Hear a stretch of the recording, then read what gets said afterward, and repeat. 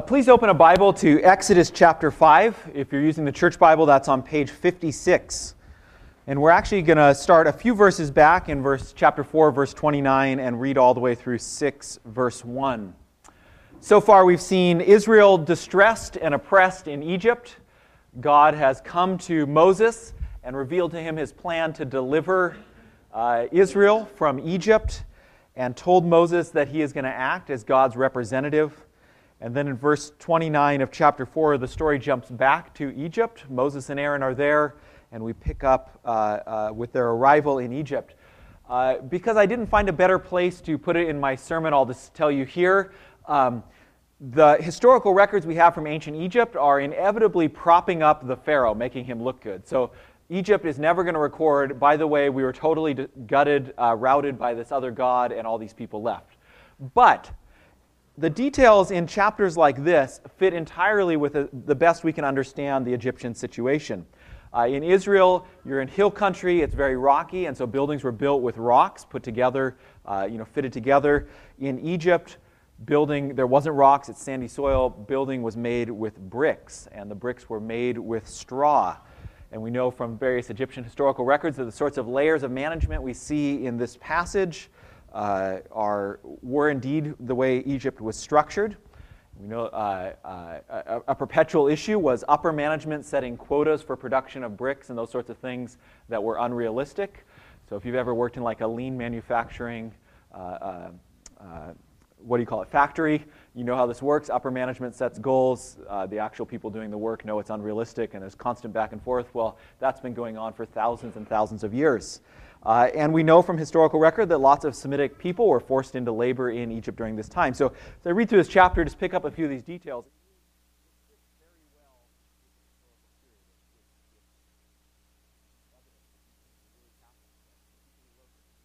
Egypt was like.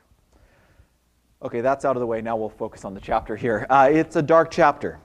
We're going to begin, though, with a high note in 4:29, and then I'll read through 6:1. Then Moses and Aaron went and gathered together all the elders of the people of Israel. Aaron spoke all the words that the Lord had spoken to Moses and did the signs in the sight of the people. And the people believed. And when they heard that the Lord had visited the people of Israel and that he had seen their affliction, they bowed their heads and worshipped. So afterwards Moses and Aaron went and said to Pharaoh, "Thus says the Lord, the God of Israel, let my people go, that they may hold a feast to me in the wilderness." But Pharaoh said, "Who is this Lord, that I should obey his voice and let Israel go? I don't know the Lord, and moreover, I will not let Israel go." Then they said, "The God of the Hebrews has met with us. Please let us go a 3 days' journey into the wilderness, that we may sacrifice to the Lord our God, lest he fall upon us with pestilence or with the sword." But the king of Egypt said to them, "Moses and Aaron, why do you take the people away from their work? Get back to your burdens." And Pharaoh said, "Behold, the people of the land are now many, and you make them rest from their burdens." The same day Pharaoh commanded the taskmasters of the people and their foremen, "You shall no longer give the people straw to make bricks, as in the past. Let them go and gather straw for themselves. But the number of bricks that they made in the past you shall impose on them. You shall by no means reduce it, for they are idle." Therefore they cried, "Let us go and offer sacrifices to our God. Let heavier work be laid on the men, that they may labor at it and pay no regard to lying words." So the taskmasters and the foremen of the people went out and said to the people, "Thus says Pharaoh, I will not give you straw. Go and get your straw yourselves wherever you can find it, but your work will not be reduced in the least." So the people were scattered throughout the land of Egypt to gather stubble for straw. The taskmasters were urgent, saying, "Complete your daily task each day, as when there was straw." And the foremen of the people of Israel, whom Pharaoh's taskmasters had set over them, were beaten and were asked, "Why have you not done all your tasks of making bricks today and yesterday as in the past?" Then the foreman of the people of Israel came and cried to Pharaoh, "Why do you treat your servants like this? No straw is given to your servants, Yet they ask us, 'Make bricks.' And behold, your servants are beaten, but the fault is in your own people." But he said, "You are idle. You are idle. That's why you say, 'Let us go and sacrifice to the Lord.' Go now and work. No straw will be given you, but you must still deliver the same number of bricks." The foremen of the people of Israel saw that they were in trouble when they said, "You shall by no means reduce your number of bricks, your daily task each day." They met Moses and Aaron, who were waiting for them, as they came out from Pharaoh, and they said to them, "The Lord look on you and judge, because you have made us a stink in the sight of Pharaoh and his servants, and have put a sword in their hand to kill us."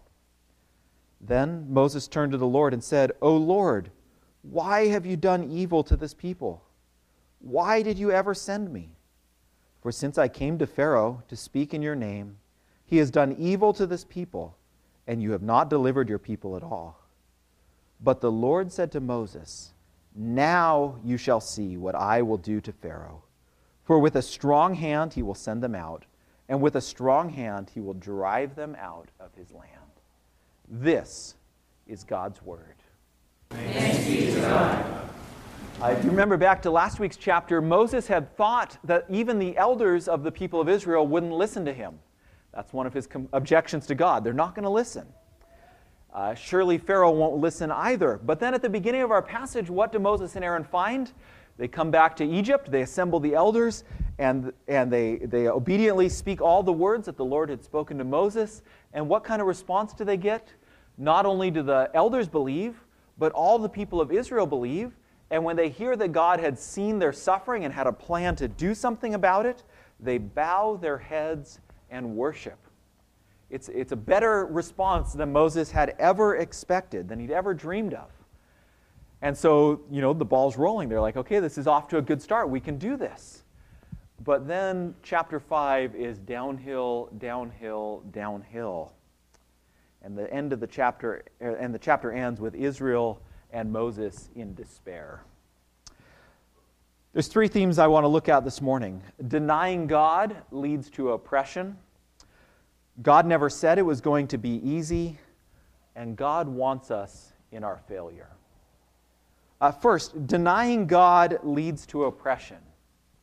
Denying God leads to oppression. We see this theme in Moses' meeting with Pharaoh and its aftermath.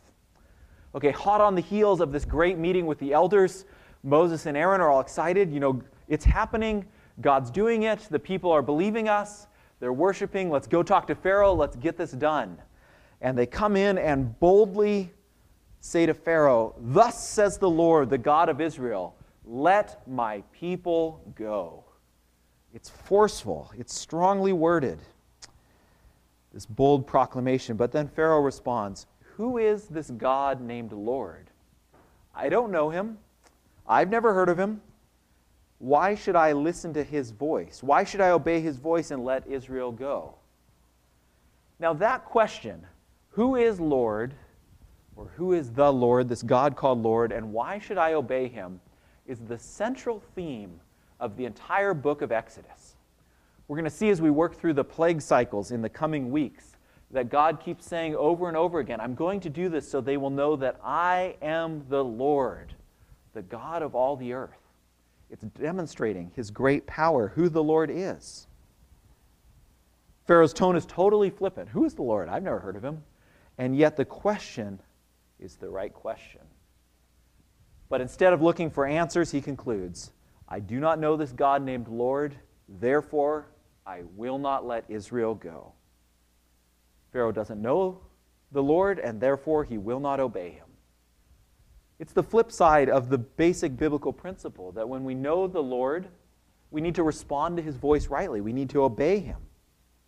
On the other hand, if you don't know the Lord, then you ignore him. So Moses and Aaron try again, this time with a more reserved request. "The God of the Hebrews has met with us. Please, let us go just a 3 days' journey into the wilderness, lest he fall upon us with pestilence and the sword." But Pharaoh doubles down on his hard response. "Moses and Aaron, you're keeping the people from their work. Get back to your burden." So then Pharaoh summons the Egyptian taskmasters and the foremen, who are Israelites who have been brought into the Egyptian hierarchy, and he commands them, You shall no longer give the people straw for their bricks as in the past. They can get their own straw. Apparently they have free time to think about worship and about seeking God and freedom. They can get their own straw, but they need to keep making the same number of bricks. That way, let heavier work be laid on the men that they may labor at it and pay no attention to lying words. That's how Pharaoh characterizes Moses' message. We see in this then, denying God leads to oppression.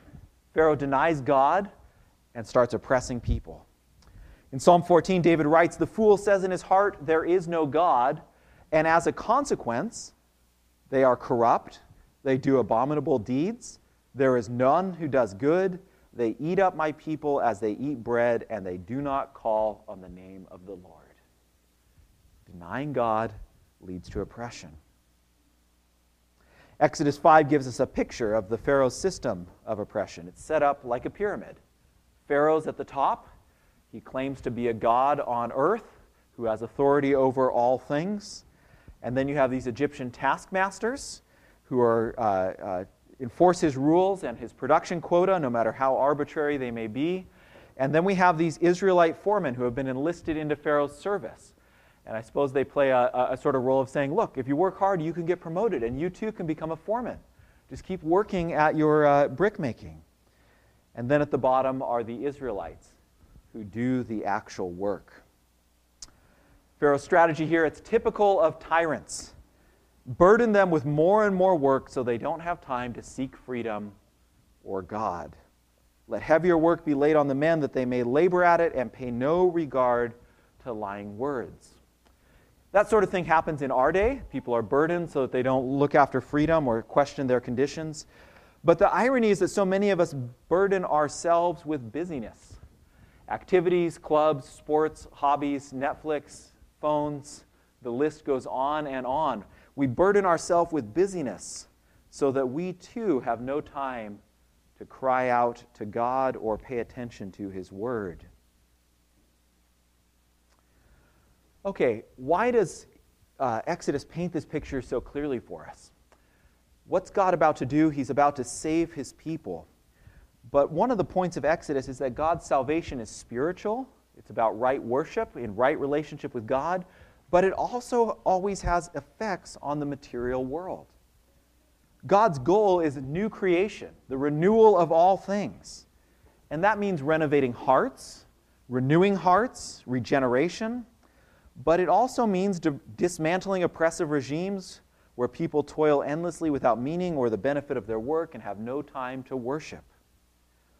Of course, God's new creation work is only going to culminate when Jesus, the true King who knows the Lord and therefore serves God and frees His people, returns. Okay? So never in this life, never in this world is a political system or leader or whatever going to provide a perfectly just system. But God is still at work towards new creation throughout history, especially in the story of the people of Israel. I want to just reflect on this theme for a minute. Denying God leads to oppression. The same principle holds true in our day. Denying God leads to oppression. When we say in our hearts there is no God, then we put something else in God's place, and it becomes corrupt and oppressive. And so we think we find freedom by casting off God's authority, but it ultimately always leads to bondage and oppression. We fear powerlessness, so we seek power in all sorts of unhealthy ways. Okay, disclaimer, I'm going to talk about politics for a second, and that's going to make a lot of us uncomfortable. Now, a pulpit should never be used to advance a partisan cause. If it does, that makes God's word, it twists God's word to serve our politics, and that is wrong. At the same time, if we never talk about political issues or politics at all, we're implicitly saying there's this whole area of our life that doesn't need to be subject to God's word. So what are we to do? We allow God's word to speak to us, even including our politics, but without ever being partisan. In Egypt, the Pharaoh claimed to be a god, and it led to oppression.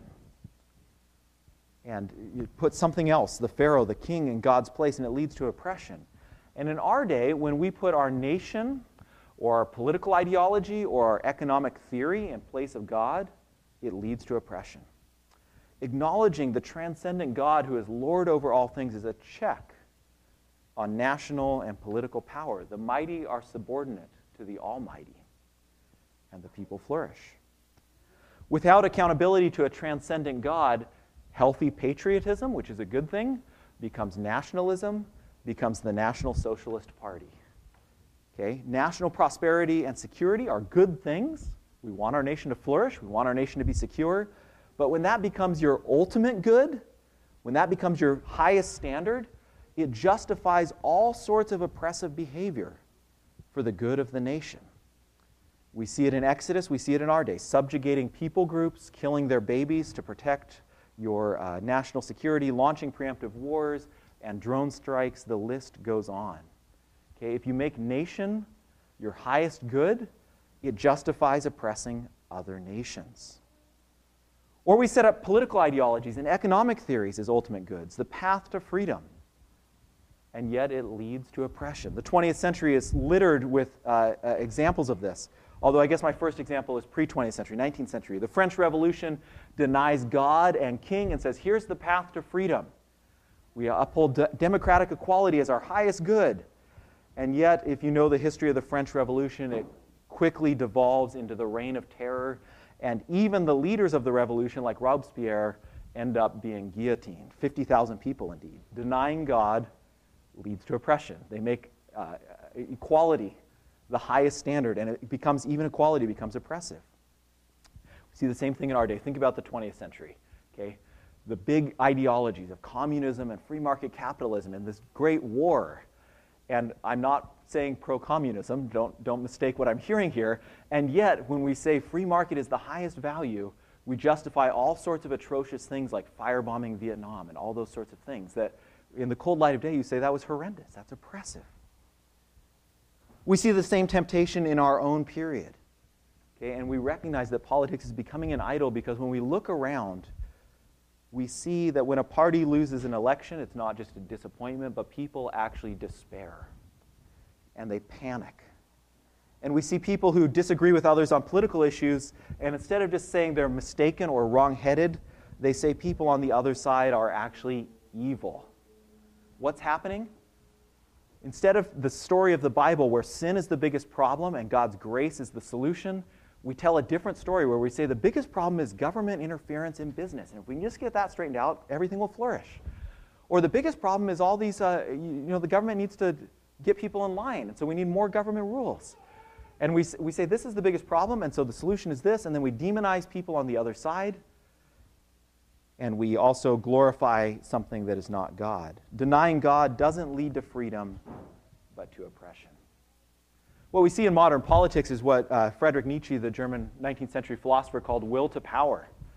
He said Christianity is a slavish religion. It's for women and slaves, those that aren't strong. But the strong need to have will to power. They need to seize power for themselves and enforce their view on the world, shape the world after their own image. But Scripture offers a different way. In place of Pharaoh, it offers a true king who gives up all of his power and comes not to be served, but to serve his people and to give his own life to bring them freedom. That's what we heard earlier. Only after the death and resurrection does Christ say, all authority in heaven and on earth has been given to me, as we heard earlier this morning. And if it's a king who gives his own life for his people, we can trust this king's authority. Well, what do we do about it? We look around, our politics is becoming more foolish. Our politics says in its heart there is no God. It's increasingly idolatrous. And so what are we as Christians to do? Well, let's look back at Exodus and see this second theme. God never said it was going to be easy. God never said it was going to be easy. Israel hoped that God would indeed deliver them from slavery, and yet instead Pharaoh has only increased their burdens. Gary Haugen describes modern brickmaking, which apparently is quite similar to ancient brickmaking. He says, brick factories usually resemble a rustic fortress surrounded by walls 7 or 8 feet high to keep brick poachers out and keep slave laborers in. They have a dark otherworldly presence to them because of the dust and smoke that hang constantly in the air, coating everything within the walls with gray-red dust and soot. Tending the kilns especially is excruciatingly hot, dirty, and sticky. The workers covered with charcoal dust that mixes with the dust of clay and dirt until sweat-soaked skin begins to harden and crack. He goes on, I'll just skip this, describing the brick making. Hour after hour, day after day, weeks that flow into months, months that fade into years. Some of these slaves have been at this dirty, tedious, painful work for decades with no relief in sight. Something like that fits Israel's condition. For at least a century now, they have been enslaved, making bricks, building cities, and things are now even worse. They're not even being supplied with their own materials. They've got to get up earlier to go find stubble in place of straw to use as a binder in making these bricks. In Exodus 5:13, we see even the taskmasters, the middle management, are feeling the squeeze. And so they urge the people, complete your work, your daily task each day as when there is straw. Come on, we've got to get this done. And then the Israelite foremen who have been complicit working with the Egyptians, they turn on them and they're beaten. And they're asked, why have you not done all your task of making bricks today and yesterday as in the past? Well, what do these foremen do in their time of trouble? Who do they turn to? Not God, not Moses. The foremen go around middle management directly to the Pharaoh to complain about unrealistic quotas and the beatings they've been received. These oppressed men have been taught that their well-being depends on Pharaoh, the oppressor. And yet they find no sympathy from Pharaoh. They were complicit with him, working with his regime, and yet when the going gets tough, Pharaoh's happy to flip on them. See his response in 17? You are idle. That's why you say, let us go and sacrifice to the Lord. Go now and work. No straw will be given to you, but you must deliver the same number of bricks. And after this disappointing audience with the Pharaoh, they come out and they see Moses and Aaron and they turn on them. The Lord judge you because you have made us a stink in the sight of the Pharaoh. Why did you rock the boat, Moses? Things weren't really that bad. You should have left well enough alone. And then Moses too despairs. But God never said it was going to be easy. In 3:19, he warned Moses, I know that the king of Egypt will not let you go unless compelled by a mighty hand. In 4:21, God tells Moses, see that you do before Pharaoh all the miracles I put in your power, but I will harden his heart so that he will not let his people go. Moses and Israel seem to have had totally unrealistic expectations that this was going to be a simple process. Of course, from our point of view, many of us know the Egypt story or the Exodus story has 10 plagues, and so we expect that. We know it's coming. But from Moses and Aaron and Israel's point of view, they seem to have never guessed how long this battle between God and Pharaoh would go on. Nor do they seem to have even imagined that this tyrannical king's heart being hardened might have negative implications for the Israelite slaves who serve under him. And these unrealistic expectations about how easy it would be lead to despair. Friends, we fall into this trap all the time too. Christians have unrealistic expectations about what the Christian life will look like, and as a result, they despair when things don't go well. The Bible does indeed tell us that God is at work putting all things right, that in all things he's at work for the good of those who love him. But the Bible also tells us that the world has been disordered by human rebellion, and so it is full of pain and suffering and broken relationships and oppression, and that all those things even happen within the household of God. The Bible gives us a realistic picture of light and darkness, of the goodness of God's creation and the severity of suffering in our world. Okay, I just finished the book of Judges in my devotional reading. The Bible is totally clear about how broken our world is. There's no evil that the Bible is unaware of. And we need to keep both sides of this in mind if we're going to have a realistic expectation about the Christian life. God never said it was going to be easy. The road from captivity and death to freedom and life leads through the Garden of Gethsemane and the hill of Calvary. God never said it was going to be easy. Robust, lasting faith needs to take seriously both sides of that biblical portrait. Okay? There are going to be bad days. There's going to be bad months and bad years. There will be hard seasons. Friends, you and I, unless our gracious Lord returns, will one day die. And it's not going to be fun. Okay? The Bible tells us all these things, and we need to keep that in mind. God never said it was going to be easy. What then? Where does that leave us? In the last few verses of our passage, we see a third truth. God wants us even in our failure. God wants us even in our failure. Before we look at Moses' prayer, consider Moses' failed, forceful attempt to get Pharaoh to let Israel go in verse 1. If you look back at 3:18, and you don't have to, don't worry, just a second, but if you look back at 3:18, God tells Moses what to say to Pharaoh, and that message is almost identical to what Moses says in 5:3, that sort of more timid, more measured request. Please let us go for a 3-day journey. That's what God tells Moses to tell Pharaoh. But Moses and Aaron seem to have overplayed their hand. After their warm reception from the elders, they're overconfident, and so they come into Pharaoh's presence boldly, and they sort of ad-lib their lines. Thus says the Lord, let my people go. Moses and Aaron thought they had it in the bag, and yet it's a disaster. Not only does Pharaoh reject their request, but by the end of the chapter, Israel has turned against Moses and Aaron. Okay? Moses has failed again. He's trying to do what God called him to do. He's trying to do this ministry that God has called him into. And yet, the people that he's giving the message of freedom to, the Pharaoh, is hard-hearted and rejects it. The people that he's trying to bring freedom to, the Israelites, the people he's ministering to, trying to help, they turn against him and they reject him. And Moses is left on his own. And again, this is a realistic portrait. Not everyone is going to be happy about the good work you try to do to help them. Sometimes people will even get upset with you.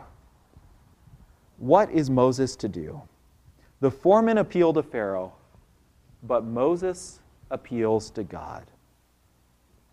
What's our instinct when we fail? When we fail, we feel that we've not only let ourselves down, but we've let God down. And so typically we try to hide from God. We try to get away from his presence and spend some time getting ourselves in shape, making ourselves presentable, and then we come back to God and say, look how good I am, God, and somehow we can make up for that failure. But here in Exodus 5, we see part of the secret of Moses' great faith, why he is this giant of the faith.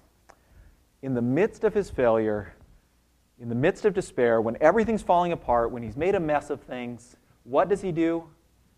He calls out to God. He appeals to God. Our instincts to try and hide it from God, to withdraw from him, but God wants us, even in our failure. When everything's a mess, everything's falling apart. Moses seems to be a total failure. There's nothing left for him to do but cry out to God. And I love that little line in verse 22. Then Moses turned to the Lord. Then Moses turned to the Lord. And God wants him. Moses' prayer is bold. It's a lament. He lays everything that's gone wrong at God's feet. He says, "Oh Lord, why have you done this evil, or done evil to this people? Why did you ever send me? For since I came to Pharaoh to speak in your name, he has done evil to this people, and you have not delivered your people at all." I wonder how many of us would be bold enough to pray a prayer like that. It lays the blame squarely at God's feet. Okay, Moses' tone may be questionable, but the fool from Psalm 14 who says in his heart there is no God would never pray a prayer like this. Because the fool doesn't take God seriously enough to blame him. He says God's irrelevant. There is no God. But Moses takes God utterly seriously. He recognizes that God alone can deliver Israel. And so he comes to God in prayer. And this is the truth of Exodus 5 and indeed other passages. Job tells us the same point. Abraham's story makes the same point. That God prefers that we take him totally seriously, even if it means that we argue with him and complain to him, rather than just write him off as irrelevant. If I can put it this way, God prefers the irreverent prayer to treating him as irrelevant. Do you see that Moses twice says in his prayer, done evil? Pharaoh has done evil to his people. But also Moses asks, why have you done evil to this people? Moses recognizes that behind Pharaoh, behind the ebb and tide of Egyptian politics and policies, behind all of the power structures of Egypt, stands God, the sovereign Lord over all things. Pharaoh may think that he's the one doing this, but Moses recognizes that God, it's in God's power to change the situation. And so he asks, why? Why have you done this? Why did you send me? Why? Why? In his moment of darkness and despair, when everything seems to be falling apart, when he seems to be defeated, he comes to God and asks why. And we see there's something fundamental about a real, living, vibrant relationship with God. At the darkness of the cross, when Christ seems to have been defeated, when everything seems to be falling apart, his disciples are fleeing, turning against him, again, what does he pray? My God, why? Why have you forsaken me? It's fundamental. Our King, who gave up his power, who came to give up himself, to redeem us, models for us faithful dependence on God, even at the most extreme, dire moment. What's God's response then? In the Hebrew text, the break is after 6 verse 1, not after 5:23, and so we're meant to read verse 1 with this, God's little response to Moses. God doesn't scold Moses. He doesn't say, how dare you talk to me like that? He doesn't say, Moses, if only you'd obeyed my word a little bit more closely, then this never would have happened. None of that. God doesn't tell Moses off for his failure because he wants us, even in our failure.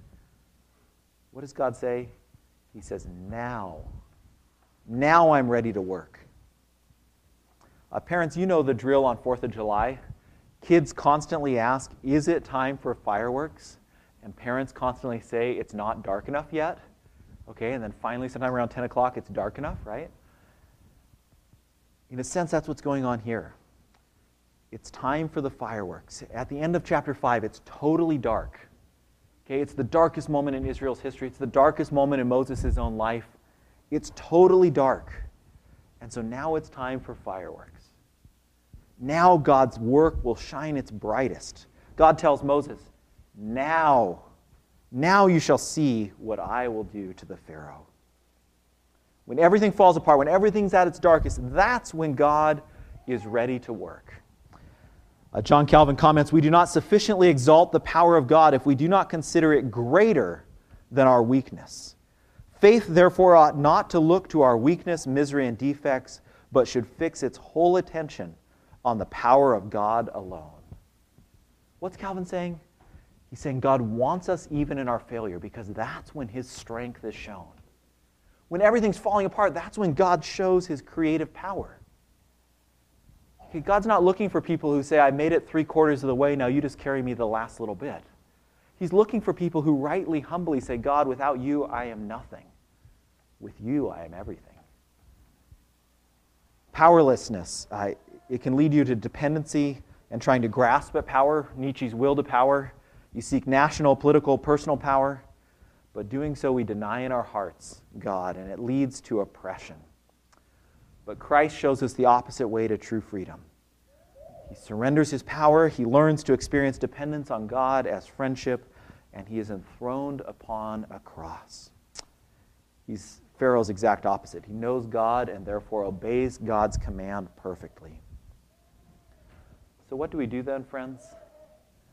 When the moment of despair comes, when everything seems to be at its darkest, when you have failed, call out to God. When all you can do is ask why, God is there, God is listening, God wants you, even in your failure. Let us pray.